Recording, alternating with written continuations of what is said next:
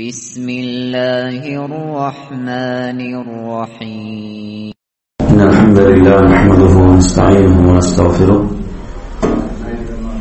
ونعوذ بالله من شرور أنفسنا ومن سيئات أعمالنا من يهده الله فلا مضل له ومن يضلل فلا هادي له وأشهد أن لا إله إلا الله وحده لا شريك له وأشهد أن محمدا عبده ورسوله أما بعد يا أيها الذين آمنوا اتقوا الله حق تقاته ولا تموتن إلا وأنتم مسلمون يا أيها الناس اتقوا ربكم الذي خلقكم من نفس واحدة وخلق منها زوجها وبث منهما رجالا كثيرا ونساء واتقوا الله الذي تساءلون به والأرحام إن الله كان عليكم رقيبا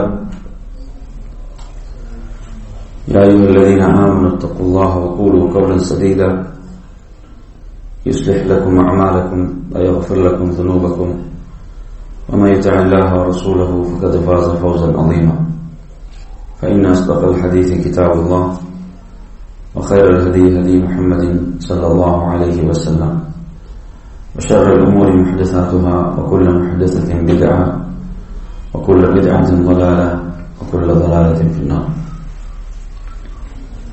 அன்பிற்குரிய நன்மை சகோதரர்களே, தாய்மார்களே, சகோதரிகளே, முதலில் உங்களுக்கு அல்லாஹ்வுடைய சாந்தியையும் சமாதானத்தையும் பிரார்த்தித்துக் கொண்டவனாக அஸ்ஸலாமு அலைக்கும் வரஹ்மத்துல்லாஹி வபரகாத்துஹு.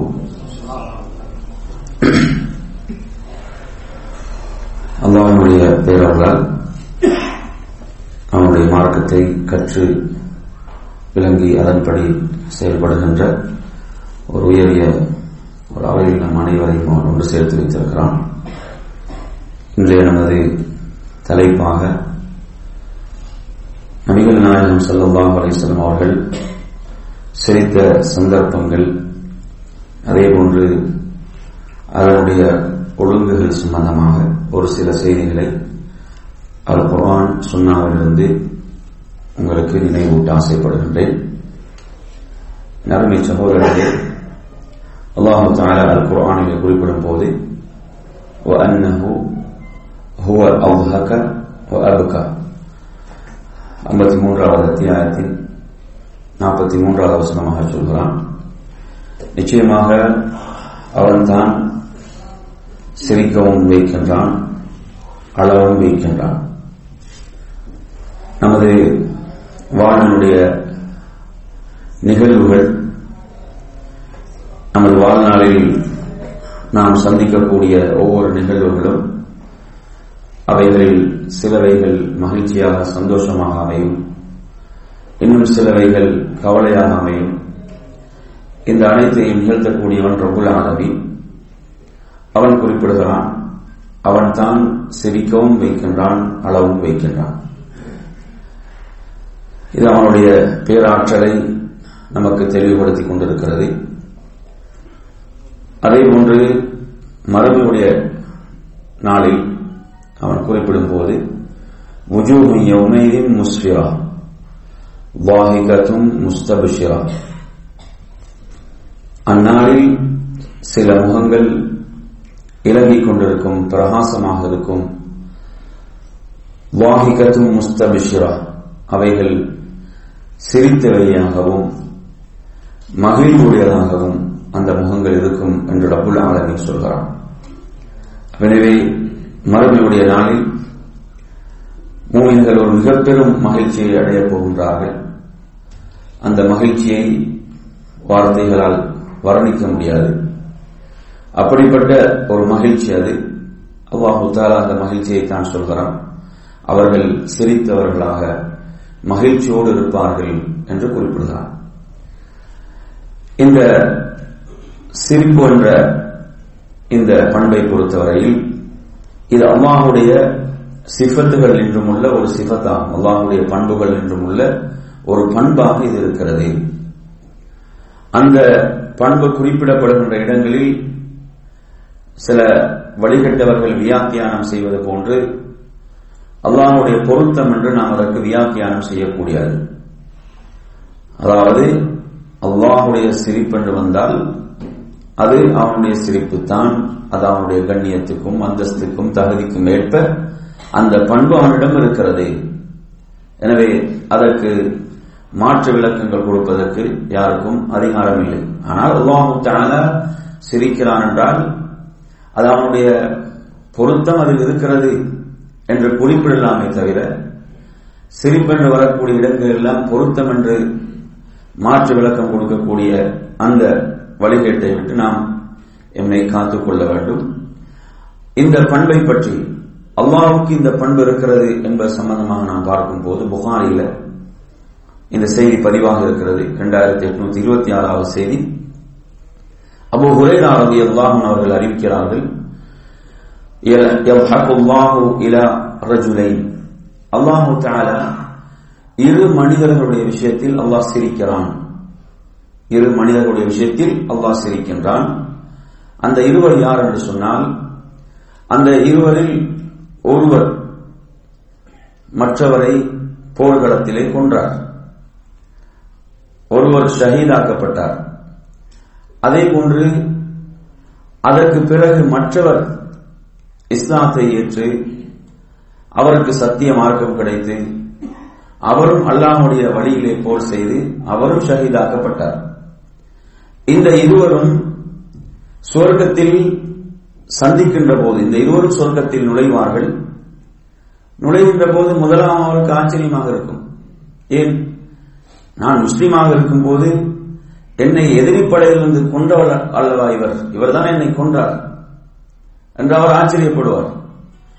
ஆனால் அவருக்கு தெரியாது, இவர் பின்னால் இஸ்லாத்தை ஏற்றுக்கொண்டு சத்திய மார்க்கத்தில் ஷஹீதாக்கப்பட்டார் என்ற செய்தி அவருக்கு தெரியாது.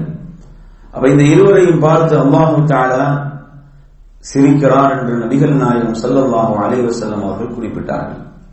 அல்லாஹ் தஆலா அனைவரையும் திருப்திப்படுத்தக்கூடியவனாக, அவனுடைய அவனுடைய நீதியை பொறுத்தவரையில் அது அவனுடைய தீர்ப்பு நீதியானதாக இருக்கிறது. அந்த அடிப்படையில் அல்லாஹ்வுக்கு இந்த பண்பு இருக்கிறது, அல்லாஹ் சிரிக்கிறான் என்பதை இந்த ஹதீஸ் நமக்கு உறுதிப்படுத்துகிறது. அதே போன்று இன்னும் பல செய்திகள் இதற்கு ஆதாரமாக இருக்கின்றன. அடுத்ததாக இந்த சிரிப்பு என்பதனுடைய சட்டத்தை நாம் எடுத்து பார்ப்போம் என்று சொன்னால், இஸ்லாமிய மார்க்கம் நமக்கு இதில் எப்படியான வழிகாட்டலை வழங்குகிறது என்று சொன்னால், அதிகமாக ஒருவர் சிரித்துக் கொண்டிருப்பது என்பது ஒரு வரவேற்கத்தக்க ஒரு விடயம் அல்ல. மாற்றமாக ஒருவர் மலர்ந்த முகத்தோடு இருப்பது, புன்முறுவல் பூத்தவராக இருப்பது, இதை மார்க்கம் வரவேற்கிறது. இதை நபிகள் நாயகம் ஸல்லல்லாஹு அலைஹி வஸல்லம் அவர்கள் சதகா என்று குறிப்பிட்டார்கள். ஆனால் ஒருவர் என்ன செய்வது, அதிகமாக அதை தாண்டி சிரித்துக் கொண்டிருத்தல் என்பது மார்க்கம் வரவேற்ற ஒன்று அல்ல. நபிகள் நாயகம் ஸல்லல்லாஹு அலைஹி வஸல்லம் அவர்கள் குறிப்பிட்ட ஒரு செய்தியை பாருங்கள். புகாரில 5221வது செய்தி. ஆயிஷா ரலியல்லாஹு அன்ஹா அவர்கள் ரிவாயத் செய்கிறார்கள், நபிகள் நாயகம் ஸல்லல்லாஹு அலைஹி வஸல்லம் அவர்கள் தனது சமுதாயத்தை அழைத்து சொல்கிறார்கள், அல்லாஹ் தஆலா ரோஷப்படுகின்ற ஒரு இடம் எதுவென்றால், ஒருவன் தனது இச்சையை தவறான முறையிலே அதை அவன் தீர்த்துக் கொள்கிறான், அதாவது விபச்சாரம் செய்கிறான். இது அல்லாஹ் மிகவும் ரோஷப்படுகின்ற, அவனை ரோஷப்படுத்துகின்ற ஒரு விடயம் என்று சொல்லிவிட்டு நபிகள் நாயகம் ஸல்லல்லாஹு அலைஹி வஸல்லம் சொல்கிறார்கள், லவ் தஅலமூன மா அஅலம், நான் அறிபவற்றை எல்லாம் நீங்கள் அறிவீர்கள் என்று சொன்னால், லபஹிக்தும் கலீலா, நீங்கள் குறைவாக சிரிப்பீர்கள், வலபஹிக்தும் கஸீரா, நீங்கள் அதிகம் அழுவீர்கள் என்று நபிகள் நாயகம் ஸல்லல்லாஹு அலைஹி வஸல்லம் குறிப்பிட்டார்கள். எனவே நறுமையான சகோதரர்களே, இதை சொன்னவர்கள் யார் என்றால், எல்லா நேரங்களிலும் மலர்ந்த முகத்தோடு இருக்கக்கூடிய நபிகள் நாயகம் ஸல்லல்லாஹு அலைஹி வஸல்லம் அவர்கள் சொல்றாங்க. எல்லா நேரங்களிலும் மலர்ந்த முகத்தோடு நபிகள் நாயகம் ஸல்லல்லாஹு அலைஹி வஸல்லம் அவர்கள் இருப்பார்கள். அந்த தூதர் சொல்கிறார்கள், சிரிப்பதை பற்றி சொல்கிறார்கள். அதாவது நான் அறிபவற்றை என்றால் என்ன, கபருடைய வாழ்வு, மறுமையுடைய வாழ்வு, அதனுடைய அந்த பயங்கர நிலைகள், இவைகளை எல்லாம் ரசூலுல்லாஹி ஸல்லல்லாஹு அலைஹி வஸல்லம் அவர்களுக்கு வஹீயின் மூலம் அறிவிக்கப்பட்டுக் கொண்டிருந்தது. அல்லாஹ்வுடைய ரசூல் ஸல்லல்லாஹு அலைஹி வஸல்லம் சொல்கிறார்கள், நான் அறிபவற்றை நீங்கள் அறிவீர்கள் என்று சொன்னால் குறைவாக சிரிப்பீர்கள், அதிகம் அழுவீர்கள் என்று சொல்கிறார்கள். எனவே அருமையான சகோதரர்களே, அதே போன்று மற்றொரு செய்தியை பாருங்கள். அதாவது ஜாபிர் இப்னு சமுரா ரலியல்லாஹு அன்ஹு கேட்கப்படுகிறது. இந்த செய்தி அஹ்மதில் பதிவாக இருக்கிறது. நீங்கள் நபிகள் நாயகம் ஸல்லல்லாஹு அலைஹி வஸல்லம் அவர்களோடு உட்கார்ந்து இருப்பீர்களா என்று ஒரு தாபி கேட்கிறார்.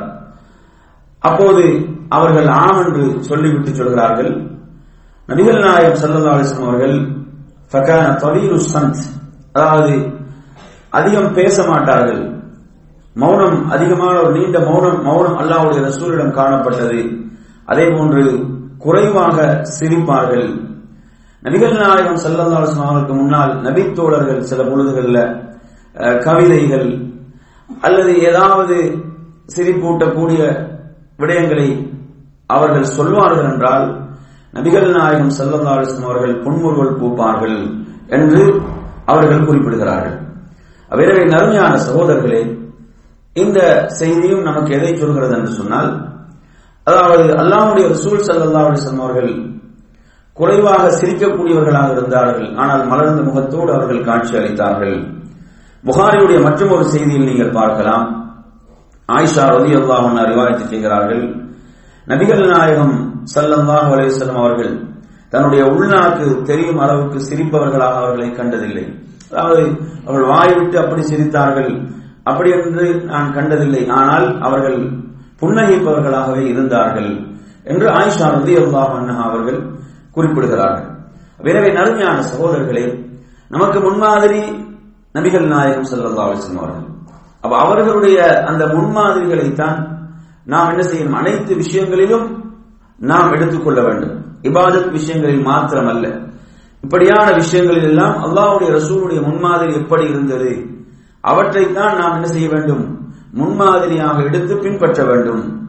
எனவே அருமையான சகோதரர்களே, இன்று நாம் பார்க்கிறோம், சிலர்கள் அவர்களுக்கு சிரிக்கவே தெரியாத என்ற அளவுக்கு என்ன செய்வார்கள், அப்படி சப்தமிட்டு சிரிக்கக்கூடிய நிலைகளை எல்லாம் நாம் பார்க்கிறோம். அப்ப இவைகள் ஒருவர் இந்த ஹதீஸ்களை, இந்த செய்திகளை படிப்பார் என்று சொன்னால் அந்த ஒழுங்குகளை அவர் பேணுவார். ஏன்னா நிறைய பேர் நினைக்கிறாங்க இதில் எல்லாம் எந்த ஒழுங்கும் பேண வேண்டியதில்லை, இதெல்லாம் நாம் விரும்பியபடிதான் என்றால் மார்க்கம் என்ன செய்யுது, சிரித்தல், சிரிப்பு என்பதற்குரிய அந்த ஒழுக்கங்களையும் மார்க்கம் சொல்லித் தருகிறது, அந்த ஒழுங்குகளையும் மார்க்கம் கற்றுத் தருகிறது என்பதை நாம் புரிந்து கொள்ள வேண்டும். சிலரை நீங்க எடுத்து பார்த்தீங்கன்னா சொன்னா அவர்கள் எப்படி ஒவ்வொரு நடிகர்களுடைய சிரிப்பு போன்று அவர்கள் சிரிப்பார்கள். அவருடைய சிரிப்பு எப்படி இருக்கும் சொன்னா அந்த நடிகரை போன்று இருக்கும், இந்த நடிகரை போன்று அவருடைய சிரிப்பு பார்க்கிறோமா இல்லையா, இப்படி சிரிக்கக்கூடியவர்கள். அதே போன்று என்ன செய்யறாங்க, சில நிகழ்வுகள்ல சிரிப்பு போட்டி நடத்துகிறார்கள். என்ன நடக்குது, சிரிப்பு போட்டி நடத்துகிறார்கள். அதுல யாரு சப்தமிட்டு சிரிக்கிறாங்களோ அவர்களுக்கு தான் பரிசு வழங்கப்படும். இப்படி இதெல்லாம் என்னது, இதெல்லாம் நாங்க பார்க்கும் போது சுன்னாவுக்கு மாற்றமான செயல்கள். சுன்னா எதை நமக்கு கற்றுத்தருகிறது, இஸ்லாம் என்ன சொல்றதுன்னு சொன்னா ஒரு முஸ்லிமுக்கு நடுநிலையை பேண சொல்கிறது. இஸ்லாம் எப்போதும் நடுநிலையை விரும்புகின்ற மார்க்கம். எனவே ஒருவர் என்ன செய்வது, கோபத்தோடு காட்சி அளிப்பதும் அல்ல, அவர் மலர்ந்த முகத்தோடு புன்னகைத்தவராக அவர் எப்போதும் இருக்க வேண்டும். அதே போன்று என்ன செய்வது, இப்படி எந்த நேரம் வாய் விட்டு சிரித்துக் கொண்டிருக்கக்கூடிய முறையும் மார்க்கம் என்ன செய்யவில்லை, சொல்லித் தரவில்லை என்பதை நாம் புரிந்து கொள்ள வேண்டும். அதே போன்ற நறுமையான சகோதரர்களே, இதில் நாம் மற்றும் ஒரு விஷயத்தை கவனிக்க வேண்டும். இதில் நம் அனைவரிடமும் ஒரு காணப்படுகின்ற ஒரு பலவீனம் என்ன, பிறரை சிரிக்க வைக்க வேண்டும். அதாவது ஒருவர் நகைச்சுவையாக பேசுவது என்பதெல்லாம் மார்க்கம் தடுக்கவில்லை, தாராளமாக பேசலாம், அதற்கு மார்க்கம் அனுமதித்திருக்கிறது, அதற்குரிய வரையறைகளை மார்க்கம் சொல்லி இருக்கிறது. அதுல மிக முக்கியமான ஒரு வரையறையாக மார்க்கம் எதை சொல்கிறது என்று சொன்னால், பொய் சொல்லக்கூடாது பிறரை சிரிக்க வைப்பதற்காக. அல்லாஹ்வுடைய ரசூல் ஸல்லல்லாஹு அலைஹி வஸல்லம் சொல்கிறார்கள், அப்படிப்பட்டவர்களுக்கு கேடு என்று சொல்கிறார்கள். அதாவது என்ன செய்வது, பிறரை சிரிக்க வைப்பதற்காக பொய் சொல்பவர்களுக்கு கேடு, வயலுள்ளகு என்று சொல்கிறார்கள். அவனுக்கு கேடு என்று சொல்கிறார்கள். இது செய்தி அஹ்மதுல பதிவாக இருக்கிறது. எனவே அருமையான சகோதரர்களே, அதாவது நகைச்சுவையாக பேசலாம், ஆனால் என்ன இஸ்லாம் சொல்கிறது, பொய்யை நாம் என்ன செய்யக்கூடாது, பேசக்கூடாது, அதில் பொய்யை கலக்கக்கூடாது. நபிகள் நாயகம் ஸல்லல்லாஹு அலைஹி வஸல்லம் அவர்களுக்கு கேடு என்று சொல்லி இருக்கிறார். எனவே இன்று நாம் பார்க்கிறோம் நகைச்சுவை நிகழ்ச்சிகள் என்று சொல்லி நிறைய நிகழ்ச்சிகள். அந்த நிகழ்ச்சிகள் என்று பார்த்தீங்கன்னு சொன்னா அதில் நிறைய பொய்கள் தான் இருக்கும். அது என்ன இருக்கும்? நிறைய பொய்கள் தான் இருக்கும். நிறைய மக்களும் என்ன செய்யறாங்க, அதாவது நாம் சினிமாவை பார்ப்பதில்லை, இப்படியான நகைச்சுவைகளை தான் பார்க்கிறோம் என்று சொல்லி என்ன செய்கிறார்கள், அதற்கு சிலர் அடிமையாக இருக்கிறார்கள். தெளிவாக தெரிகிறது, நேரம் வீணாக கழிகிறது, எந்த பயனும் இல்லை.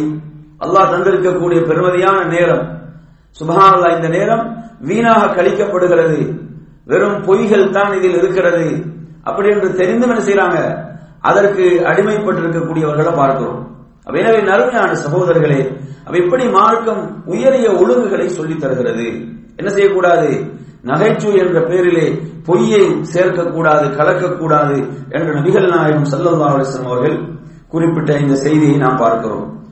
அடுத்த நறுமை சகோதரர்கள், இந்த தலைப்பில் நபிகள் நாயகம் ஸல்லல்லாஹு அலைஹி வஸல்லம் அவர்கள் அவர்களுடைய அந்த சிரிப்பின் முறை, அவர்கள் சிரித்த சந்தர்ப்பங்கள், ஏன் இதை சொல்கிறோம் என்றால் இதில் நமக்கு முன்மாதிரி இருக்கிறது. இந்த தொழுகையில் முன்மாதிரியை தேடக்கூடியவர்கள், மற்ற இபாதத்துகளில் முன்மாதிரியை தேடக்கூடியவர்கள் இதில் முன்மாதிரியை தேடுவதில்லை. ரசூலுல்லாஹி ஸல்லல்லாஹு அலைஹி வஸல்லம் எப்படி சிரித்தார்கள், எப்படியான சந்தர்ப்பங்களில் சிரித்தாங்க, அவருடைய சிரிப்பு எவ்வாறு அமைந்திருந்தது. எனவே அல்லாஹ்வுடைய ரசூல் ஸல்லல்லாஹு அலைஹி வஸல்லம் நமக்கு அனைத்துக்கும் முன்மாதிரி. அல்லாஹ் தஆலா குர்ஆனில் விதிவிலக்கு அளிக்கவில்லை, அவர்கள் தான் உங்களுடைய முன்மாதிரி. அனைத்துக்கும் அல்லாஹ்வுடைய ரசூல் ஸல்லல்லாஹு அலைஹி வஸல்லம் தான் நமக்கு முன்மாதிரியாக இருக்கிறார்கள். இதில் நாம் அல்லாஹ்வுடைய ரசூலுடைய வாழ்வை பார்க்கின்ற போது இந்த செய்தியை நீங்கள் அஹ்மதிலே பார்க்கலாம். நபிகள் நாயகம் ஸல்லல்லாஹு அலைஹி வஸல்லம் அவர்கள் அதிகம் புன்னகைப்பவர்களாக இருந்தார்கள் என்று நபி தோழர்கள் ரிவாயத் செய்கின்ற பல செய்திகளை பார்க்கிறோம். புகாரியில இந்த செய்தியை நீங்க பார்க்கலாம். ஜரீர் ரலியல்லாஹு அன்ஹு அவர்கள் ரிவாயத் செய்கின்ற செய்தி, அதாவது நான் இஸ்லாத்தை ஏற்ற நாள் முதல், நான் எப்போது இஸ்லாத்தை ஏற்றுக்கொண்டேனோ அந்த நாள் முதல் நான் நபிகள் நாயகம் ஸல்லல்லாஹு அலைஹி வஸல்லம் அந்த திருமுகத்தை பார்த்திருக்கிறேன். அது மலர்ந்த முகமாகத்தான் அது காட்சி அளிக்கும், அவர்கள் புன்னகித்தவர்களாகத்தான் இருப்பார்கள் என்று சொல்கிறார்கள். எனவே நறுமையான சகோதரர்களே, எவ்வளவு சிறந்த உயர்ந்த முன்மாதிரி என்று பாருங்கள். அதே போன்று அல்லாஹ்வுடைய ரசூல் ஸல்லல்லாஹு அலைஹி வஸல்லம் வாழ்நாளில் அவர்கள் சிரித்த சந்தர்ப்பங்கள் அப்படி என்று நாம் பார்க்கின்ற போது இந்த செய்தி ஜாபிர் இப்னு சமுரா ரலியல்லாஹு அன்ஹு ரிவாயத் செய்கின்ற செய்தி முஸ்லிமில பதிவாகி இருக்கிறது. அதாவது ஃபஜ்ருடைய தொழுகைக்கு பிறகு, ஃபஜ்ருடைய தொழுகையை முடித்துவிட்டு சூரியன் உதிக்கின்ற வரை அங்கு நாம் என்ன செய்வோம், அமர்ந்திருப்போம். சூரியன் உதித்து விட்டால் மக்கள் என்ன செய்வார்கள், மக்கள் எழுவார்கள். அப்படி அங்கு இருக்கக்கூடிய சந்தர்ப்பத்தில் என்ன செய்வார்கள், அறியாமை ஜாஹிலிய கால விஷயங்களை எல்லாம் பேசுவார்கள். இஸ்லாத்துக்கு முன்னல் அறியாமை காலத்தில் நடந்த செய்திகளை எல்லாம் என்ன செய்வார்கள், சஹாபாக்கள் பேசுவார்கள். உதாரணமாக அவங்க பேசக்கூடியவைகள்ல அவர்களுக்கு ஒரு சிலை, அவங்க வணங்க வேண்டிய சிலை, அவசரத்துக்கு இந்த சிலை இருக்காது, ஒரு பிரயாணத்தை மேற்கொள்ள வேண்டியிருக்கும். அந்த சந்தர்ப்பத்தில் என்ன செய்வாங்க, பேரித்த பழம் இருக்கும். அதனால் என்ன செய்வார்கள், அவைகளை எல்லாம் சேர்த்து அதன் மூலமாக ஒரு சிலையை அவர்கள் செய்வார்கள். சிலையை செய்து கொண்டு பயணத்தில் என்ன செய்வாரு, அந்த சிலையை வணங்குவார், தேவைகளை கேட்பார். அதன் பிறகு பசி ஏற்பட்டவுடன் அதையே சாப்பிடுவார். அதை என்ன செய்வார், சாப்பிடக்கூடியவராக அவர் மாறுவார். இப்படியான செய்திகளை எல்லாம் என்ன செய்வார்கள், அவர்கள் அப்படி பேசிக் கொண்டிருக்கின்ற போது நபிகள் நாயகம் ஸல்லல்லாஹு அலைஹி வஸல்லம் அவர்கள் புன்னகைத்தவர்களாக இருப்பார்கள். ரசூலுல்லாஹ் அதெல்லாம் கேட்டுக்கொண்டிருப்பாங்க, ரசூலுல்லாஹ் அவைகளை கேட்டுக்கொண்டு புன்னகைத்தவர்களாக இருப்பார்கள். அப்ப அந்த சந்தர்ப்பத்தில் நபிகள் நாயகம் ஸல்லல்லாஹு அலைஹி வஸல்லம் என்ன செய்யல, அவர்களை கண்டிக்கவோ அல்லது மஸ்ஜிதை விட்டு விரட்டவோ எல்லாம் இல்லை. அவைகளை அல்லாஹ்வுடைய ரசூல் ஸல்லல்லாஹு அலைஹி வஸல்லம் அவர்கள் கேட்டவர்களாக புன்னகைப்பார்கள். எனவே நறுமையான சகோதரர்களே, இப்படியான செய்திகள் என்ன செய்யலாம், அதாவது சந்தோஷத்தை, மகிழ்ச்சியை, கடந்த கால நினைவுகளை பரிமாறிக்கொள்கின்ற இப்படியான செய்திகளை பேசலாம் என்பதற்கு இந்த செய்தியில் என்ன இருக்குது, சான்று இருக்கிறது என்பதை நாம் பார்க்கிறோம். எனவே நறுமையான சகோதரர்களே, அதே போன்றுதான் நபிகள் நாயகம் ஸல்லல்லாஹு அலைஹி வஸல்லம் அவர்களை சிரிக்க வைப்பவராக ஒரு நபித்தோழர் இருந்தார். அவர் என்ன செய்வாரு, அவர் அல்லாஹ்வுடைய ரசூல் ஸல்லல்லாஹு அலைஹி வஸல்லம் அவர்களை ஏதாவது ஒரு நகைச்சுவையை சொல்லி சிரிக்க வைக்க வேண்டும் என்ற அமைப்பிலே அவரை அப்துல்லா என்று அழைக்கப்படும் அந்த நபித்தோழர் ரலியல்லாஹு அன்ஹு அவர்கள் என்ன செய்வார்கள் சொன்னா, நபிகள் நாயகம் ஸல்லல்லாஹு அலைஹி வஸல்லம் அவர்களை சிரிக்க வைப்பவர்களாக இருந்தார்கள் என்பதை பார்க்கிறோம். அப்ப இந்த செய்தியும் புகாரியில பதிவாக இருக்கக்கூடிய ஒரு செய்தியாக இருக்கிறது. அப்ப எனவே நறுமையான சகோதரர்களே, ஒரு மூமினுடைய வாழ்வில் இந்த பண்பை ரசூலுல்லாஹி ஸல்லல்லாஹு அலைஹி வஸல்லம் அவர்கள் எங்கெல்லாம் ஆர்வப்படுத்தி இருக்கிறார்கள் அப்படி என்று நாம் பார்க்கின்ற போது, ஒரு முறை ஜாபிர் ரலியல்லாஹு அன்ஹு அவரிடம் நபிகள் நாயகம் ஸல்லல்லாஹு அலைஹி வஸல்லம் அவர்கள் கேட்கிறார்கள், நீங்கள் திருமணம் முடித்து விட்டீர்களா என்று கேட்கிறார். நீங்கள் மனம் முடித்து விட்டீர்களா? அப்போது அவர் சொல்கிறார்கள், ஆம் யா ரசூலல்லாஹ், நான் திருமணம் முடித்து விட்டேன். மறுபடியும் நபிகள் நாயகம் ஸல்லல்லாஹு அலைஹி வஸல்லம் அவர்கள் கேட்கிறார்கள், நீங்கள் ஒரு விதவையை மனம் முடித்தீர்களா அல்லது ஒரு கன்னிப் பெண்ணை மனம் முடித்தீர்களா என்று கேட்கிறார். அப்போது அவர் சொல்கிறார், யா ரசூலல்லாஹ், நான் ஒரு விதவையை தான் திருமணம் முடித்தேன். ஏனென்றால் எனக்கு பல சகோதரிகள் இருக்கிறார்கள். என்னுடைய தந்தை யுகத்தில் ஷஹீதாக்கப்பட்டு விட்டார்கள். அவர்களுடைய பொறுப்பும் இருக்கின்ற காரணத்தால் நான் ஒரு விதவையைத்தான் மணமுடித்தேன் என்று சொல்கிறார்கள். அந்த சந்தர்ப்பத்தில் நபிகள் நாயகம் ஸல்லல்லாஹு அலைஹி வஸல்லம் அவர்கள் சொல்கிறார்கள், நீ ஒரு கன்னிப்பெண்ணை மணமுடித்திருக்கலாமே, நீ ஒரு கன்னிப்பெண்ணை மணமுடித்திருக்கலாமே, அவளோடு நீர் விளையாடுவதற்கும், அவள் உம்மோடு விளையாடுவதற்கும், அவள் உண்மை சிரிக்க வைப்பதற்கும் மகிழ்விப்பதற்கும், அதே போன்று நீர் அவளை மகிழ்விப்பதற்கும் இப்படி ஒரு கன்னிப்பெண்ணை மணமுடித்திருக்கலாமே என்று நபிகள் நாயகம் ஸல்லல்லாஹு அலைஹி வஸல்லம் சொல்கிறார்கள். அப்ப சுப்ஹானல்லாஹ், இந்த செய்தியை எடுத்து பாருங்க. அப்ப ஒரு மூமினுடைய வாழ்வில் அந்த மகிழ்ச்சி எப்படி இருக்க வேண்டும், அது எப்படி பரிமாறப்பட வேண்டும் குடும்ப வாழ்வில், இல்லற வாழ்வில் என்பதை அல்லாஹ்வுடைய ரசூல் ஸல்லல்லாஹு அலைஹி வஸல்லம் இந்த செய்தியினூடாக புரிய வைக்கிறார்கள். ஏனென்றால் நீங்க எடுத்து பார்க்கலாம், சிலர் என்ன செய்வாங்க, மார்க்கத்தின் பேரால் இந்த சூபித்துவம் என்ற அந்த வழிகேட்டில் போனவர்கள் எல்லாம் என்ன செய்வாங்க, இந்த பகுதிகள் எல்லாம் மறந்து விடுவார்கள், இப்படியான பகுதிகள் எல்லாம் கூடாது என்று சொல்வார்கள். அல்லாஹ்வுடைய ரசூல் ஸல்லல்லாஹு அலைஹி வஸல்லம் அவர்கள் தான் நமக்கு முன்மாதிரி, அவர்கள் தான் தக்வாவில் மிக உயர்ந்தவர்கள், சிறந்தவர்கள். அப்படிப்பட்ட ரசூலுல்லாஹி ஸல்லல்லாஹு அலைஹி வஸல்லம் அவர்கள் எவ்வளவு அழகான வழிகாட்டல்களை கொடுக்கிறார்கள். ஒருவர் என்ன செய்ய, அதாவது மறுமையை எண்ணியவராக, மரணத்தை எண்ணியவராக தனது வாழ்க்கை அப்படியே துறந்து இருக்க வேண்டும் என்றெல்லாம் மார்க்கம் சொல்லவில்லை. அந்த வாழ்வை, அதனுடைய இன்பங்களை அனுபவிப்பதற்கு, மகிழ்ச்சியாக இருப்பதற்குரிய வழிகாட்டல்களை மார்க்கம் அழகான முறையில் வழங்கி இருக்கிறது. சில வரையறைகளை மார்க்கம் சொல்லி இருக்கிறது என்பதை நாம் புரிந்து கொள்ள வேண்டும். அதே போன்று என் அருமை சகோதரர்களே, நபிகள் நாயகம் ஸல்லல்லாஹு அலைஹி வஸல்லம் அவர்கள் சிரித்த சந்தர்ப்பங்கள் அப்படி என்று பார்க்கக்கூடிய இந்த தொடரில் முஸ்லிம்கள் நீங்க ஒரு செய்தியை பார்க்கலாம். அனஸ் ரலியல்லாஹு அன்ஹு அவர்கள் ரிவாயத் செய்கிறார்கள், ஒரு நாள் நாம் அல்லாஹ்வுடைய ரசூல் ஸல்லல்லாஹு அலைஹி வஸல்லம் அவர்களோடு அமர்ந்திருக்கின்ற போது அவர்களுக்கு ஒரு சிறு தூக்கம் ஏற்பட்டது. நபி அவங்க என்ன செய்றாங்க, அவர்களுக்கு ஒரு சிறு தூக்கம் ஏற்பட்டது. அந்த சிறு தூக்கத்துக்கு பிறகு அவர்கள் உடனே எழுந்தவர்களாக, எப்படி எழுகின்றார்கள் என்று சொன்னால் புன்னகைத்தவர்களாக எழுகின்றார்கள். அந்த சந்தர்ப்பத்தில் நபித்தோழர்கள் கேட்கிறார்கள், மா அப்ஹக யா ரசூலல்லாஹ், அல்லாஹ்வுடைய ரசூலே, உங்களை எது புன்னகைக்க செய்தது, எதற்காக புன்னகைத்தீர்கள் என்று கேட்கின்ற போது அல்லாஹ்வுடைய தூதர் சொல்கிறார்கள், எனக்கு இப்போது ஒரு அத்தியாயம் சூரா இறக்கி வைக்கப்பட்டது, எனக்கு இப்போது ஒரு அத்தியாயம் அருளப் பெற்றது என்று சொல்லிவிட்டு அவர்கள் சூரத்துல் கௌசர் அத்தியாயத்தை ஓதுகிறார்கள். பிஸ்மில்லாஹிர் ரஹ்மானிர் ரஹீம், இன்னா அதைனாகல் கௌசர் ஃபஸல்லி லிரப்பிக வன்ஹர் இன்ன ஷானியக ஹுவல் அப்தர், நிச்சயமாக நாம் நபி உமக்கு கௌசரை வழங்கினோம், அதே போன்று உமது இறைவனுக்காக தொழுவீராக, இன்னும் அறுத்து பலியிடுவீராக என்ற இந்த வசனங்கள், எவன் அதாவது உண்மை தூற்றுகிறானோ அவன் தான் சந்ததியற்றவன் என்ற இந்த வசனங்கள். அப்போது நபிகள் நாயகம் ஸல்லல்லாஹு அலைஹி வஸல்லம் கேட்கிறார்கள், அத்ததுரூன மல் கௌசர், கௌசர் என்றால் என்னவென்று உங்களுக்கு தெரியுமா? அப்போது நபித்தோழர்கள் சொல்கிறார்கள், அல்லாஹ்வும் அல்லாஹ்வுடைய ரசூலும் தான் மிக அறிந்தவர்கள். அப்போது சொல்கிறார்கள், அந்த ஆறு இருக்கிறதே அது அல்லாஹ் தஆலா எனக்கு வாக்களித்த ஒன்றாகும், மறுமையில் எனக்கு வாக்களித்த ஒன்றாகும், அதில் நிறைய சிறப்புகள் கைர்கள் இருக்கின்றன என்று சொல்லிவிட்டு, அதிலிருந்து தான் எனது உம்மத்துக்கு நான் என்ன செய்வேன், நீரை புகட்டுவேன், அதனுடைய பாத்திரங்கள் அதாவது நட்சத்திரங்களை போன்று இருக்கும். இப்படி ரசூலுல்லாஹி ஸல்லல்லாஹு அலைஹி வஸல்லம் அவர்கள் அதை சொல்கிறார்கள். நபிகள் நாயகம் ஸல்லல்லாஹு அலைஹி வஸல்லம் அவர்கள் சிரித்த ஒரு சந்தர்ப்பம், அவர்களுக்கு ஒரு அத்தியாயம் இறங்குகிறது. அந்த அத்தியாயத்தில் நபிகள் நாயகம் ஸல்லல்லாஹு அலைஹி வஸல்லம் அவர்களுக்கு மறுமையில் வழங்கப் பெறுகின்ற அந்த சிறப்பு, அந்த சிறப்பை பற்றி அவர்களுக்கு சொல்லப்படுகிறது. அப்போது அல்லாஹ்வுடைய ரசூல் ஸல்லல்லாஹு அலைஹி வஸல்லம் அவர்கள் அதாவது புன்னகைத்தார்கள் என்பதை பார்க்கிறோம். என் அருமை சகோதரர்களே, எமது உள்ளத்தை தொட்டு நாம் கேட்க வேண்டும். அதாவது மார்க்கத்துடைய நன்மாராயங்கள், குர்ஆனுடைய நன்மாராயங்கள், சுன்னாவுடைய நன்மாராயங்கள் இப்படி எல்லாம் சொல்லப்படும் போது எமது உள்ளத்தில் எந்த அளவு மகிழ்ச்சி ஏற்படுகிறது, எந்த அளவு அது மகிழ்ச்சியாக இருக்கிறது.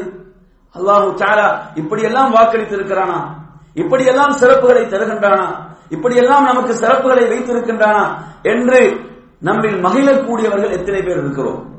ரசூலுல்லாஹி ஸல்லல்லாஹு அலைஹி வஸல்லம் அவர்களுக்கு மறுமையிலே அந்த சிறப்பு வழங்கப்பட்டவுடன் அவர்கள் மகிழ்ச்சியாக புன்னகைத்தார்கள் என்பதை பார்க்கிறோம்.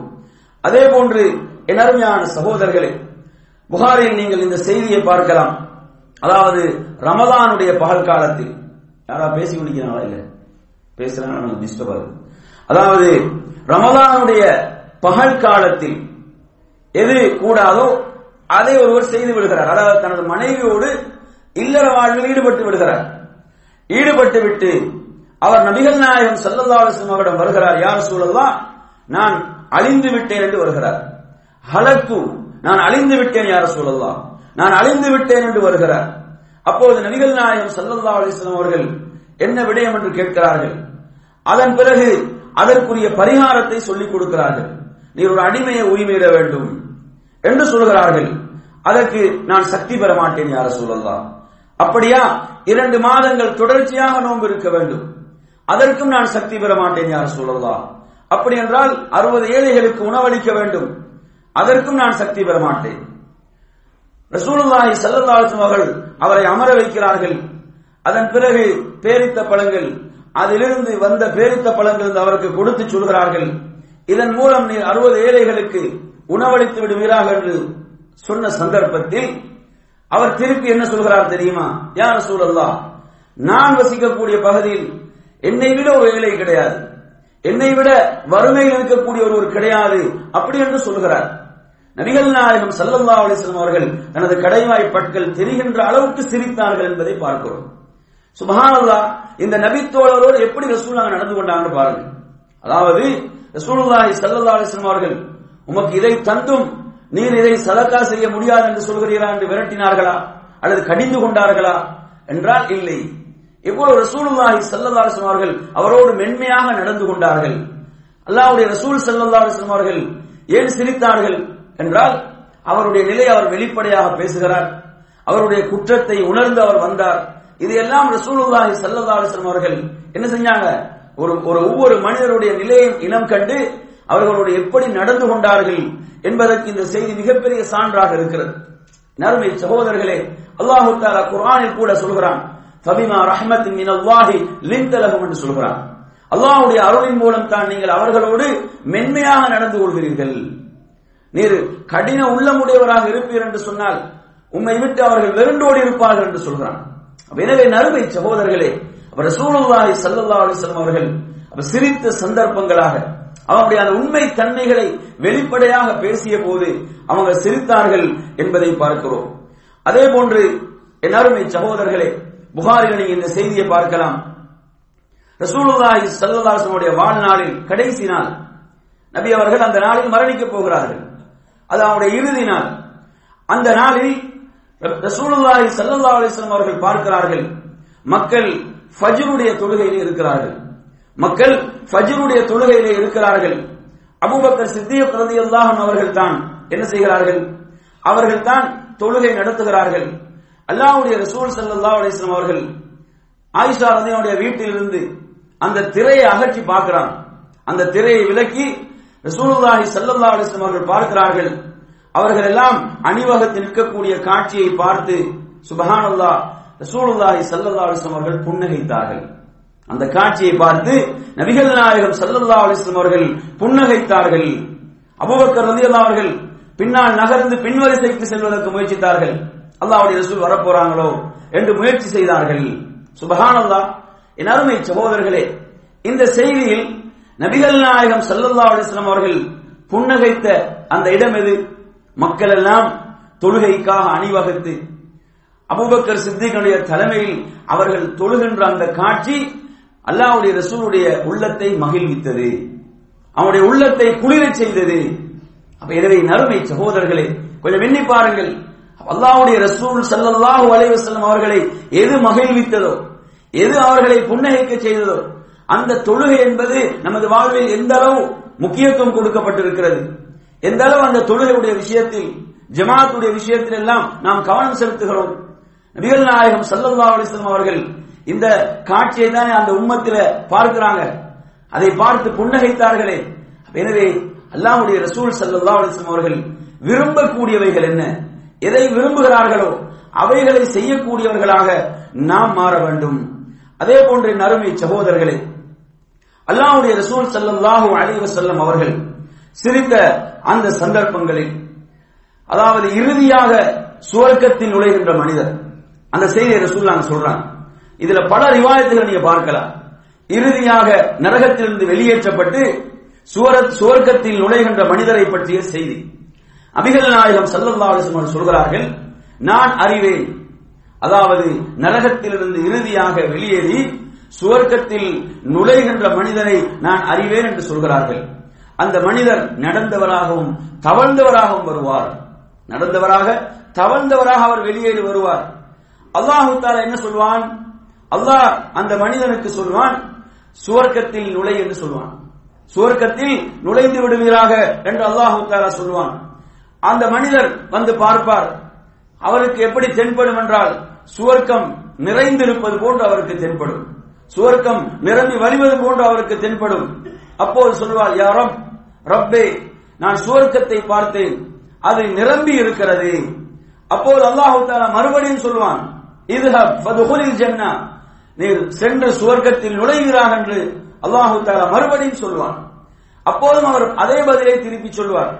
அவர் போய் பார்த்து விட்டு சொல்வார், சுவர்க்கம் நிறைந்து காணப்படுகிறது. இப்படியாக மறுபடியும் இப்படி 3 முறை இப்படி சொல்லப்படும். அதற்கு பிறகு அல்லாஹ் தஆலா சொல்வான், فَإِنَّ لَكَ مِثْلَ الدُّنْيَا وَعَشْرَةَ أَمْثَالِهَا, அதாவது உமக்கு உலகத்தை போன்று மாத்திரமல்ல, உலகத்தை போன்று 10 மடங்கு சுவர்க்கம். சுப்ஹானல்லாஹ். நரகத்திலிருந்து கடைசியாக வெளியேற்றப்படுபவர் அல்லாஹ் தஆலா அந்த மனிதருக்கு சொல்வான், உமக்கு உலகத்தை போன்று மாத்திரமல்ல, அதை போன்று 10 மடங்கு சுவர்க்கம் உமக்கு இருக்கிறது. அந்த நேரத்தில் சுப்ஹானல்லாஹ், அந்த அடியான், அந்த மனிதன் திருப்பி கேட்கிறான், அதாவது அத்தஸ்கருபி, யா அல்லாஹ் நீ என்னை பரிஹசிக்கிறியான்னு கேட்கிறான். அவர் அந்த அடியான், அந்த மனிதன் கேட்கிறான், அல்லாஹ் என்னை பரிகாசம் செய்கின்றாயா, என்னை பரிஹசிக்கின்றாயா, என்று என்னை கேலி செய்கின்றாயா என்று ரப்பிடம் கேட்பான். என் அருமையான சகோதரர்களே, அந்த நேரத்தில் நபிகள் நாயகம் ஸல்லல்லாஹு அலைஹி வஸல்லம் அவர்கள் தனது கடைவாய் பற்கள் தெரிகின்ற அளவுக்கு சிரித்தார்கள். ரப்போடு எப்படி பேசுகிறான், ரப்போடு அவன் பேசுகின்ற வார்த்தைகளை கேட்டு ரசூலுல்லாஹி ஸல்லல்லாஹு அலைஹி வஸல்லம் அவர்கள் தனது கடைவாய் பற்கள் தெரிகின்ற அளவுக்கு சிரித்தார்கள். எதற்காக சிரித்தார்கள்? அல்லாஹ்வுடைய ரஹ்மத் எவ்வளவு விசாலமானது, அல்லாஹ்வோட அந்த அடியான் எப்படி உரையாடுகிறான், சுப்ஹானல்லாஹ், அல்லாஹ்வுடைய ரஹ்மத் எவ்வளவு விசாலமானதாக இருக்கிறது என்பதை எண்ணி அவர்கள் சிரித்தார்கள் என்பதை நாம் இந்த செய்தியினூடாக பார்க்கிறோம். என் அருமையான சகோதரர்களே, இப்படியாக நபிகள் நாயகம் ஸல்லல்லாஹு அலைஹி வஸல்லம் அவர்கள் சிரித்த சந்தர்ப்பங்களில் புகாரியில நீங்க மற்றும் ஒரு செய்தியை பார்க்கலாம். அபூ ஹுரைரா ரலியல்லாஹு அன்ஹு அவர்கள் ரிவாயத் செய்கின்ற செய்தி. இந்த செய்தியில அதாவது சுவர்க்கவாசிகளில் ஒருவர் அல்லாஹ்விடத்தில் அனுமதி கேட்கக்கூடிய ஒரு விடயம். இதை ரசூலுல்லாஹி ஸல்லல்லாஹு அலைஹி வஸல்லம் அவர்கள் சொல்கின்ற போது அவர்களுக்கு பக்கத்தில் ஒரு கிராமவாசி அமர்ந்திருந்தார். அல்லாஹ்வுடைய ரசூலுக்கு பக்கத்துல ஒரு கிராமவாசி உட்கார்ந்து இருக்கிறார். அப்போது ரசூலுல்லாஹி ஸல்லல்லாஹு அலைஹி வஸல்லம் இந்த செய்தியை சொல்றாங்க. என்ன? சுவர்க்கவாசி ஒருவர் என்ன செய்வார் என்று சொன்னால், அல்லாஹ்விடத்தில் அனுமதி கேட்பார். எதற்கு என்று சொன்னால், விவசாயம் செய்வதற்கு. எங்க? சுவர்க்கத்தில் விவசாயம் செய்வதற்கு அவர் அனுமதி கேட்பார். அந்த நேரத்தில் அல்லாஹ் தஆலா அந்த அடியானை பார்த்து என்ன சொல்வான் என்று சொன்னால், அலஸ்த ஃபீமா ஷித், நீ விரும்பியதெல்லாம் சொர்க்கத்தில் இருக்குது. அல்லாஹ் சொல்றானா இல்லையா, வலக்கும் ஃபியா மா தஷ்தஹி அன்ஃபுசுக்கும், எதை நீங்கள் விரும்புகிறீர்களோ அது உங்களுக்கு இருக்குது, அது முன்னால் இருக்கும். நீர் விரும்பியதெல்லாம் உமக்கு சொர்க்கத்தில் இருக்குது.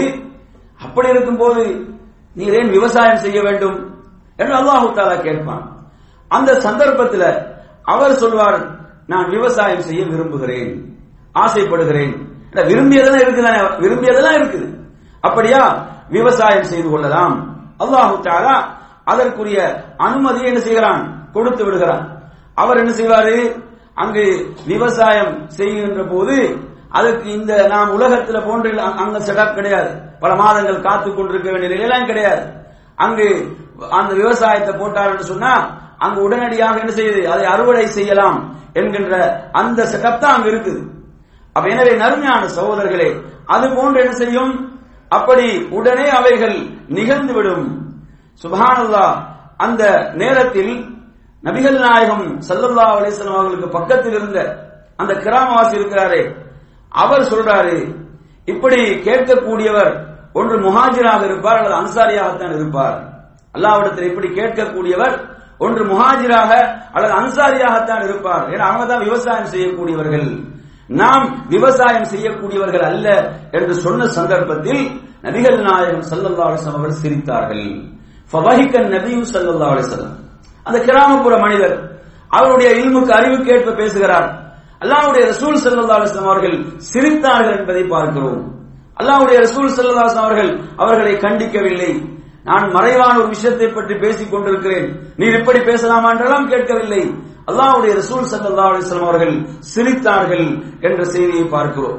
எனவே நறுமையான சகோதரர்களே, இப்படியாக நபிகள் நாயகம் ஸல்லல்லாஹு அலைஹி வஸல்லம் அவர்கள் அந்த மக்களால் நேசிக்கப்பட்டார்கள் என்று சொன்னால் அவர்களுடைய அந்த உயரிய பண்புகள், உயரிய குணங்கள் தான் அதற்கு மிக அடிப்படையாக இருந்தது என்பதற்கு இந்த செய்திகள் எல்லாம் மிகப்பெரிய சான்றாக இருக்கிறது. அதே போன்று பாருங்கள், நபிகள் நாயகம் ஸல்லல்லாஹு அலைஹி வஸல்லம் அவர்கள் சிரித்த சந்தர்ப்பங்களில் இந்த செய்தியை நீங்க முஸ்லிம்ல பார்க்கலாம். அனஸ் இப்னு மாலிக் ரலியல்லாஹு அன்ஹு அவர்கள் ரிவாயத் செய்கிறார்கள், ஒரு நாள் நாம் நபிகள் நாயகம் ஸல்லல்லாஹு அலைஹி வஸல்லம் அவர்கள் இருக்கின்ற போது நபி அவர்கள் சிரித்தார்கள். நபி அவர்கள் சிரித்தார்கள். அப்போது மறுபடியும் அல்லாஹ்வுடைய தூதரை கேட்கிறாங்க, ஹல் ததுரூன மிம்ம அவ்ஹகு, நான் ஏன் சிரித்தேன் என்பதை நீங்கள் அறிவீர்களா?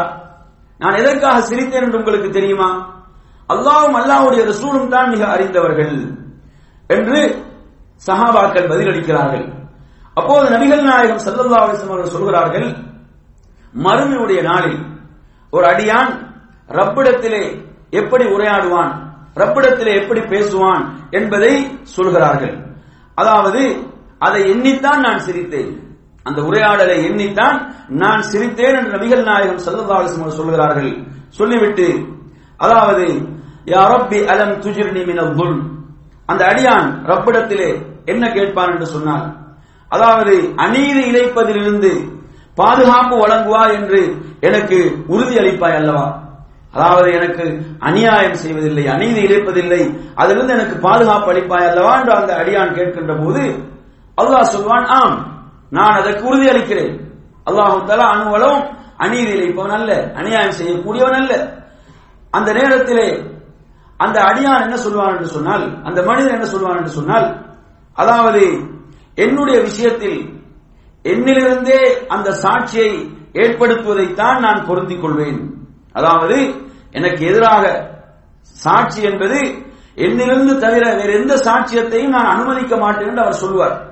அப்படி அவர் சொல்கின்ற போது அல்லாஹ் தஆலா என்ன சொல்வான், கஃபா பினஃப்ஸிகல் யௌம அலைக ஷஹீதா, நீயே உனக்குரிய சாட்சியாக இருப்பதற்கு போதுமாகும்.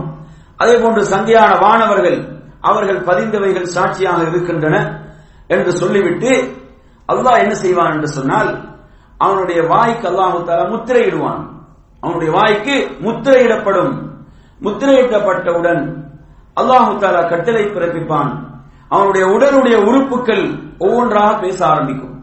அவன் செய்த செயல்களை பற்றி உடலுடைய உறுப்புகள் பேச ஆரம்பிக்கும். அப்படி பேச ஆரம்பித்த பிறகு அல்லாஹ் மறுபடியும் ஒரு வாய்ப்பு எப்படி கொடுப்பான்னு சொன்னா, அவனுக்கு தனது உடல் உறுப்புகளோடு பேசுவதற்கு அல்லாஹ் வாய்ப்பு கொடுப்பான். அதாவது உடல் உறுப்புகள் எல்லாம் அவனுக்கு எதிராக சாட்சி சொல்லும். அவன் செய்தவைகளை எல்லாம் சொல்லுகின்ற போது அது முடிந்துவிடும். அதன் பிறகு அல்லாஹ் தஆலா அவகாசம் கொடுப்பான். அவன் தனது உடல் உறுப்புகளோடு பேசலாம், அதாவது வாயுடைய முத்திரை அகற்றப்படும். அதன் பிறகு அவன் என்ன சொல்வான் என்று சொன்னால், அதாவது புஉதன் லகுன்ன வஸுகா, உங்களுக்கு கேடு உண்டாகட்டும், உங்களுக்கு கேடு உண்டாகட்டும், கேடு உண்டாகட்டும் என்று அவன் சொல்வான். அதாவது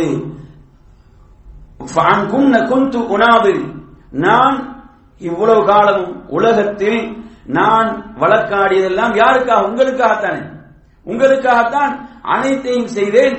இப்போது நீங்களே எனக்கு எதிராக மாறிவிட்டீர்களே என்று இதை எண்ணி நபிகள் நாயகம் ஸல்லல்லாஹு அலைஹி வஸல்லம் அவர்கள் சிரித்தார்கள் என்பதை பார்க்கிறோம். அருமையான சகோதரர்களே, கொஞ்சம் எண்ணி பாருங்கள். இந்த இடம் அல்லாஹ்வுடைய ரசூல் ஸல்லல்லாஹு அலைஹி வஸல்லம் அவர்கள் சிரித்த இடமாக இருந்தாலும் வஹீனூடாக சொல்லப்படுகின்ற செய்தி என்ன? அதாவது மறுமையுடைய நாளில் ஒருவருடைய வாய்க்கு முத்திரையிடப்பட்டு அவருடைய உடல் உறுப்புகள் ஒவ்வொன்றும் என்ன செய்யும்? அந்த செயல்களை பற்றி அல்லாஹ்விடத்திலே சொல்லும், அல்லாஹ்விடத்திலே பேசும் என்று சொன்னால் அப்ப அந்த நாள் எவ்வளவு ஒரு பயங்கரமான நாளாக இருக்கும் என்பதை நாம் எண்ணி பார்க்க வேண்டும். அதே போன்ற நறுமை சகோதரர்களே, அல்லாஹ்வுடைய ரசூல் ஸல்லல்லாஹு அலைஹி வஸல்லம் அவர்கள் சிரித்த சந்தர்ப்பங்கள்ல முஸ்லிம்ல பதிவாக இருக்கக்கூடிய ஒரு செய்தி. இந்த செய்தியில் நபிகள் நாயகம் ஸல்லல்லாஹு அலைஹி வஸல்லம் அவர்கள் சுவர்க்கத்துக்கு நுழைகின்ற அந்த இறுதி மனிதரை பற்றிய செய்தியை சொல்கின்ற போது இதில் சொல்கின்ற தகவல் எப்படி என்று பார்த்தீங்கன்னு சொன்னா, அதாவது அந்த மனிதன் அல்லாஹ்வுக்கு முன்னால் கொண்டு வரப்படுவான். அல்லாஹ்வுக்கு முன்னால் கொண்டு வரப்பட்டு அல்லாஹ் என்ன செய்வான் என்று சொன்னால், அவன் செய்த சிறிய பாவங்களை மாத்திரம் அவனுக்கு காண்பிப்பான். அவனிடம் எடுத்து காண்பிக்கப்படும். அவன் செய்த பெரும் பாவங்களை எல்லாம் எடுத்து காண்பிக்கப்பட மாட்டார். அவன் செய்த சிறிய பாவங்கள் ஒவ்வொன்றாக அல்லாஹ் தஆலா கேட்பான். நீ இந்த நாளில் இந்த இடத்தில் இந்த பாவத்தை செய்தாயா இல்லையா என்று கேட்பான். இப்படி ஒவ்வொரு பாவமாக கேட்கும் போது சிறு பாவங்கள் தான் கேட்கப்படும். அப்போது அவன் சொல்வான், ஆம் நான் இந்த பாவத்தை செய்தேன், இந்த குற்றத்தை செய்தேன், இந்த தவறை செய்தேன். இப்படி அந்த சிறு பாவங்களை எல்லாம் அவன் ஏற்றுக்கொள்வான். அந்த நேரத்தில் அவனுடைய உள்ளம் பயத்தில் இருக்கும். என்ன பயத்தில்? இப்போது ஒவ்வொரு சிறு பாவமாக சொல்லப்பட்டுக் கொண்டிருக்குது, அடுத்து பெரும் பாவங்கள் சொல்லப்படும், நான் தப்பிக்க முடியாது, நான் அழிந்து விடுவேன் என்று அந்த அவனுடைய உள்ளம் பயந்து கொண்டிருக்கும். உள்ளம் பயத்தில் இருக்கும். அந்த சந்தர்ப்பத்தில் அல்லாஹு தஆலா என்ன சொல்வான் என்றால், அந்த அடியானுக்கு அல்லாஹு தஆலா சொல்வான், உன்னுடைய அந்த ஒவ்வொரு சிறிய பாவத்துக்கு பதிலாக ஒரு நன்மை அதற்கு பகரமாக வழங்கப்படுகிறது, அதற்கு நன்மை அதற்கு பகரமாக வழங்கப்படுகிறது அப்படி என்று சொல்லி அல்லாஹு தஆலா சொல்வான். அந்த சந்தர்ப்பத்தில் அந்த அடியான் சுப்ஹானல்லாஹ் ரப்பி கத் அமில்து அஷ்யா லா அராஹா ஹாவுனா, நான் செய்த பெரும் பாவங்கள் அதை ஒன்றையும் காணவில்லையே, நான் செய்த பெரும் பாவங்கள் அவைகளை காணவில்லையே என்று திருப்பி கேட்பான். என் அருமை சகோதரர்களே, இதை சொல்லிவிட்டு ரசூலுல்லாஹி ஸல்லல்லாஹு அலைஹி வஸல்லம் அவர்கள் தனது கடைவாய் பற்கள் தெரிகின்ற அளவுக்கு சிரித்தார்கள். அல்லாஹ்வுடைய அந்த ரஹ்மத்துடைய விசாலத்தன்மை, அவருடைய சிறு பாவங்கள் எல்லாம் நன்மைகளாக மாற்றப்பட்டவுடன் பெரும் பாவங்களை எண்ணி நான் அழிந்து விடுவேன் என்று பயந்து கொண்டிருக்கிறான். அல்லாஹு தஆலா அந்த சிறிய பாவங்களை நன்மைகளாக மாற்றியவுடன் அவன் சொல்லுகிறான், நான் செய்த பெரும் பாவங்களை காணவில்லையே. அருமை சகோதரர்களே, அல்லாஹ்வுடைய ரஹ்மத், அதனுடைய விசாலத்தன்மை கொஞ்சம் எண்ணி பாருங்கள். அல்லாஹ் எப்படி கேட்கிறான், யா அய்யுஹல் இன்சான் மா கர்ரக பிரப்பிக்கல் கரீம், அந்த சங்கையான அந்த கொடை வள்ளலான உனது ரப்பை விட்டு உன்னை எது ஏமாற்றியது என்று அல்லாஹ் கேட்கிறான். என் அருமையான சகோதரர்களே, அப்படிப்பட்ட அந்த ரப்புடைய ரஹ்மத்துடைய விசாலத்தன்மைகள் இவற்றையெல்லாம் ரசூலுல்லாஹி ஸல்லல்லாஹு அலைஹி வஸல்லம் அவர்கள் சொல்லி சிரித்தார்கள் என்று சொன்னால், இந்த சந்தர்ப்பங்களில் நாம் பெற வேண்டிய படிப்பினைகள் எவ்வளவு இருக்கிறது. இதெல்லாம் ரசூலுல்லாஹ் சொல்றாங்கடா, இவைகளை வஹீன் மூலம் தான் சொல்லலாம். மறுமையுடைய நிகழ்வுகள் வஹீன் அல்லாமல் இதை சொல்ல முடியாது. வஹீன் மூலம் இவைகளை எல்லாம் அல்லாஹ்வுடைய ரசூல் நமக்கு சொல்லித் தருகிறார்கள் என்று சொன்னால், இதிலிருந்து நாம் எவ்வளவு படிப்பினை பெற வேண்டியிருக்கிறது, நம்மை நாம் மாற்றிக்கொள்ள வேண்டியிருக்கிறது. எனவே அருமையான சகோதரர்களே, இந்த தலைப்பிலே நான் உங்களுக்கு இறுதியாக ஒரு சில செய்திகளை சொல்லி நிறைவு செய்ய ஆசைப்படுகிறேன். அதிலே நபி தோழர்கள் சிரித்த சந்தர்ப்பங்கள் என்று நிறைய இருந்தாலும் ஒரே ஒரு செய்தி முஸ்லிமிலே பதிவாக இருக்கக்கூடிய அந்த செய்தியை, அதாவது மிக்தாத் இப்னு அஸ்வத் ரலியல்லாஹு அன்ஹு செய்தியை மாத்திரம் சொல்கிறேன். மிக்தாத் இப்னு அஸ்வத் ரலியல்லாஹு அன்ஹு அவர்கள் சொல்கிறார்கள், நானும் எனது 2 தோழர்கள், நாங்கள் மூவரும் பசியின் கொடுமையால் எந்த அளவுக்கு என்று சொன்னால், நமது செவிகளை பார்வைகளை எல்லாம் நாம் இழந்து விடுவோம் என்கின்ற அளவுக்கு சுப்ஹானல்லாஹ் அவ்வளவு பசியின் கொடுமையில் வாடினோம். நமது பார்வைகள், நமது செவிகள் எல்லாம் இல்லாமல் போய்விடுமோ என்கின்ற அளவுக்கு பசியின் கொடுமை. அந்த சந்தர்ப்பத்தில் நாம் நமது நிலைகளை பல தோழர்களிடம் நமது நிலைகளை எடுத்து வைத்த போது அவர்களும் வறுமையில் தான் இருந்தார்கள். அவர்கள் எம்மை ஏற்றுக்கொள்ளக்கூடிய அளவுக்கு அவர்களிடம் சக்தி இருக்கவில்லை.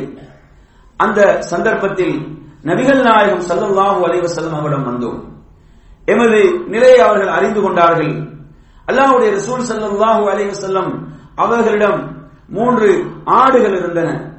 அந்த ஆடுகளிலிருந்து பாலை கறந்து என்ன செய்வோம் என்று சொன்னால் அதை பங்கு வைத்து குடிப்போம்.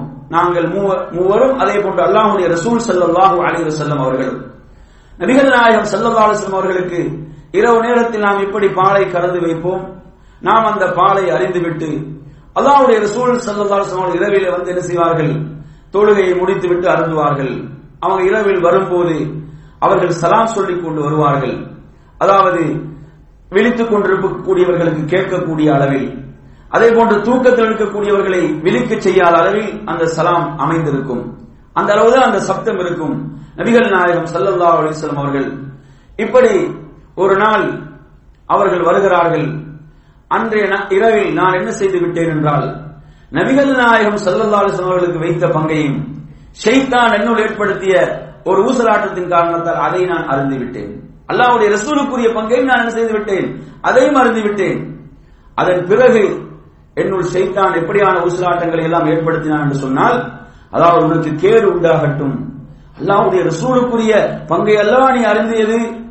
அவர்கள் வந்து அதை பார்த்து அவர்களுக்குரிய பங்கு இல்லை என்று சொன்னால், அவர்கள் இரு கரமேந்தி உனக்கு எதிராக பிரார்த்திப்பார்கள் என்று சொன்னால் உனது ஈருலக வாழ்வும் அழிந்துவிடும், உலக வாழ்வும் மறுமை இரண்டும் அழிந்துவிடும் என்று சொல்லி இப்படி பலவாறான சிந்தனைகள் ஷைத்தான் எனக்குள் ஏற்படுத்திக் கொண்டே இருந்தான். அதாவது நான் ஒரு போர்வையால் போர்த்திக் கொண்டிருந்தேன். தலையை போர்த்தினால் கால்கள் தெரிந்தன, கால்களை போர்த்தினால் தலை தெரிந்தது. அதனால் நான் போர்த்திக் கொண்டிருக்கிற சந்தர்ப்பத்தில் நபிகள் நாயகம் ஸல்லல்லாஹு அலைஹி வஸல்லம் அவர்கள் சலாம் சொல்லியவர்களாக வந்தார்கள். வந்து என்ன செய்தார்கள், தொழுதார்கள். அவர்கள் தொழுது விட்டு அந்த பாத்திரத்தை திறந்து பார்க்கிறாங்க, அங்க பால் கிடையாது. அல்லாஹ்வுடைய ரசூலுக்குரிய பங்கு அங்க என்ன, அது அங்க இல்லை. அந்த சந்தர்ப்பத்தில் ரசூலுல்லாஹி ஸல்லல்லாஹு அலைஹி வஸல்லம் அவர்கள் தனது தலையை வானை நோக்கி உயர்த்தினார்கள். இதெல்லாம் யாரு பார்த்து கொண்டிருக்கிறாங்க? அவர் சொல்றார், எனது 2 தோழர்கள் நிம்மதியாக தூங்குகிறார்கள், எனக்கு தூக்கம் இல்லை.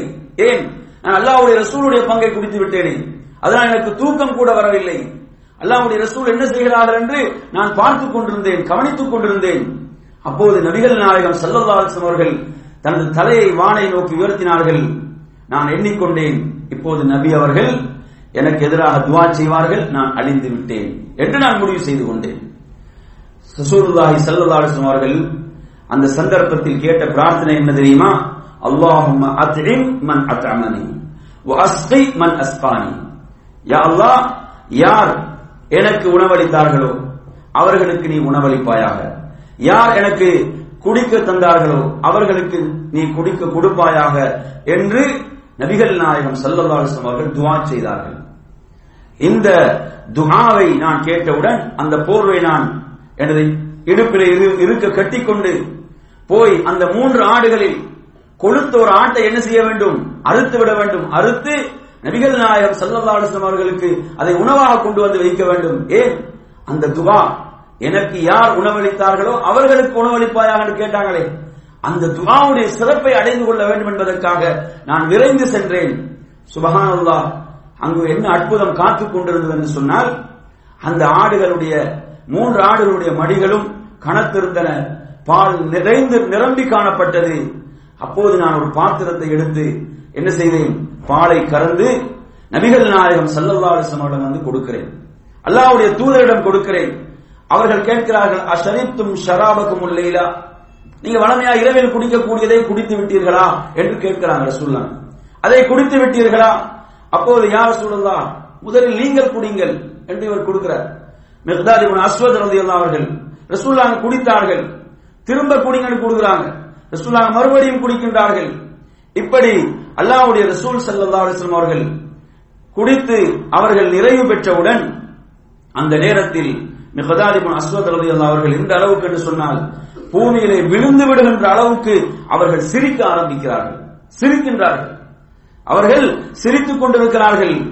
நபிகள் நாயகம் ஸல்லல்லாஹு அலைஹி வஸல்லம் ஆச்சரியப்பட்டு கேட்கிறார்கள், என்ன நடந்தது என்ன நடந்தது என்று கேட்கிறார்கள். அப்போது அவர்கள் சொல்கிறார்கள், இதுதான் நடந்த விஷயம், நடந்த விடயம் இதுதான். அப்போது ரசூலுல்லாஹி ஸல்லல்லாஹு அலைஹி வஸல்லம் அவர்கள் உங்களுடைய இரு தோழர்களையும் எழுப்பி அவர்களுக்கும் இந்த செய்தியை சொல்லியிருக்க கூடாதா, அவர்களும் இதிலிருந்து அறிந்திருக்க வேண்டாமா என்று ரசூலுல்லாஹி ஸல்லல்லாஹு அலைஹி வஸல்லம் அவர்கள் கேட்கிறார்கள். என் அருமை சகோதரர்களே, அவர்கள் சிரித்தார்கள் என்றால், மிக்தாத் இப்னு அஸ்வத் அவர்கள் சிரித்தார்கள் என்றால் எதற்காக சிரித்தார்கள்? அல்லாஹ்வுடைய ரசூலுடைய துஆ கிடைத்து விட்டது, அல்லாஹ்வுடைய ரசூலுடைய பிரார்த்தனை எனக்கு கிடைத்து விட்டது, அவர்கள் நிறைவாக பாலை அருந்தி விட்டார்கள், அதை எண்ணித்தான் சிரித்தார்கள். சுப்ஹானல்லாஹ். அருமையான சகோதரர்களே, அல்லாஹ்வுடைய ரசூல் ஸல்லல்லாஹு அலைஹி வஸல்லம் அவர்கள் எப்படி நடந்து கொண்டார்கள், அந்த சஹாபாக்கள் அல்லாஹ்வுடைய ரசூலை எப்படி எல்லாம் நேசித்தார்கள் என்பதற்கு இந்த செய்திகள் சான்றாக இருக்கிறது. அன்பிற்குரிய நறுமை சகோதரர், நாம் நமது வாழ்நாளில் சிரிக்கக்கூடிய சந்தர்ப்பங்களை இவைகளோடு நாம் உரசி பார்க்க வேண்டும், ஒப்பிட்டு பார்க்க வேண்டும். நாம் எவ்வளவு தொலைவில் இருக்கிறோம் என்பதை நாம் புரிந்து கொள்ளலாம். அதே போன்று இதிலே இறுதியாக நான் உங்களுக்கு சொல்ல விரும்புவது, அதாவது அதிகமாக சிரித்தல் என்ற பகுதி, இந்த பகுதி நாம் என்னது, மார்க்கம் வரவேற்கக்கூடிய ஒரு பகுதி அல்ல. நாம் மலர்ந்த முகத்தோடு இருக்க வேண்டும், புன்னகைத்தவர்களாக இருக்க வேண்டும், அந்த பகுதியை மார்க்கம் வரவேற்கிறது என்று சொன்னேன். ஆனால் அதிகம் சிரித்தவர்களாக வாய் விட்டு சப்தமிட்டு சிரிக்கக்கூடிய அந்த நிலைகள் என்பது மார்க்கம் வரவேற்கவில்லை. இவைகளுக்கு மார்க்கம் தரக்கூடிய சில தீர்வுகளாக, அதாவது இப்படி நிறைய சிரிக்கக்கூடியவர்கள், அதிகமாக சிரித்தல் என்பது என்ன செய்யும், உள்ளத்தை மரணிக்க செய்யும் என்ற கூற்றுகள் சஹாபாக்களுடைய கூற்றுகள் நாங்கள் நிறைய பார்க்கிறோம். அதிகம் சிரித்தல் என்பது என்ன செய்யும், உள்ளத்தை மரணிக்க செய்யும் என்ற கூற்றுகள் நிறைய இருக்குது. இதில் முதலாவதாக அதற்கு தீர்வாக நாம் அல்லாஹுவை அதிகம் திக்ர் செய்தல், அல்லாஹுவை நாம் அதிகம் நினைவு கூறுதல். என்ற உள்ளம் மரணித்து விட்டால் என்ன செய்யும், அல்லாஹுடைய திக்ரும் காணாமல் போய்விடும். அதனால் நமது உள்ளம் உயிரோட்டம் உள்ளதாக இருக்க வேண்டுமா, அதே போன்று நாம் இப்படியான இந்த நோய்கள், இப்படி சிரிக்கக்கூடிய நிலைகள் நம்மை காத்துக்கொள்ள வேண்டுமா, அல்லாஹுவை அதிகம் திக்ர் செய்தல். அதே போன்று அவனுடைய மகத்துவத்தை, கண்ணியத்தை அதிகம் நினைவு கூறுதல். அதே போன்று மறுமையுடைய நாள், இறுதி தீர்ப்பு நாள், அந்த நாளுடைய விசாரணைகளை நாம் நினைவுபடுத்திக் கொள்ளுதல். அதே போன்று நாம் புன்னகை, மலர்ந்த முகம், அதோடு நாம் நிறுத்திக் கொள்வதற்கு உரிய முயற்சியை நாம் செய்தல். இப்படியாக அதே போன்று உள்ளம் மரணித்த மனிதர்கள், நோயுற்ற உள்ளங்கள், அவர்களை விட்டு நாம் விலகி இருத்தல் போன்ற இந்த விடயங்கள் எல்லாம் இதற்கு நமக்கு உதவியாக இருக்கும். அப்ப எனவே நறுமை சகோதரர்களே, ஒரு மூமினுடைய வாழ்வை பொறுத்தவரையில் அதில் நடுநிலை பேணப்பட வேண்டும். அந்த முகம் கடுகடுத்ததாக இருக்கக்கூடாது. அல்லாஹு தஆலா அதை விரும்ப மாட்டான். உங்களுக்கு தெரியும், ஒரு அந்தகர், ஒரு குருடரான சஹாபி வந்த சந்தர்ப்பத்தில் ரசூலுல்லாஹ் முகம் கடுகடுத்ததே என்ன செய்து குர்ஆன் அதை கண்டிக்கிறது என்பதை பார்க்கிறோம். அல்லாஹ் அதை கண்டிக்கிறான் என்பதை பார்க்கிறோம். முகம் கடுகடுப்பாக இருக்கக்கூடாது, கடின உள்ளம் உள்ளதாக இருக்கக்கூடாது, மலர்ந்த முகம், அதே போன்று அந்த உள்ளம் இரக்கம் படைத்த உள்ளம், இந்த பண்புகள் எல்லாம் இஸ்லாம் சொல்லுது. இந்த நடுநிலை பேணப்பட வேண்டும். அதே போன்று என்ன செய்வது, எதற்கெடுத்தாலும் கத்தி சிரிப்பது, இப்படியான நிலைகளும் இருக்கக்கூடாது. பெண்களும் இதில் மிக கவனமாக இருக்க வேண்டும், ஆண்களும் மிக கவனமாக இருக்க வேண்டும். எனவே அருமையான சகோதரர்களே, இந்த வழிமுறைகளை எல்லாம் சுன்னாவிலிருந்து கற்று செயல்படுத்தக்கூடியவர்களாக அல்லாஹ் என்னை உங்களை மாக்கி அருள்வானாக என்று கூறி நிறைவு செய்கின்றேன். வஆகிரு தஅவானா அல்ஹம்துலில்லாஹி ரப்பில் ஆலமீன். வஸ்ஸலாமு அலைக்கும் வரஹ்மத்துல்லாஹி வபரகாத்துஹு.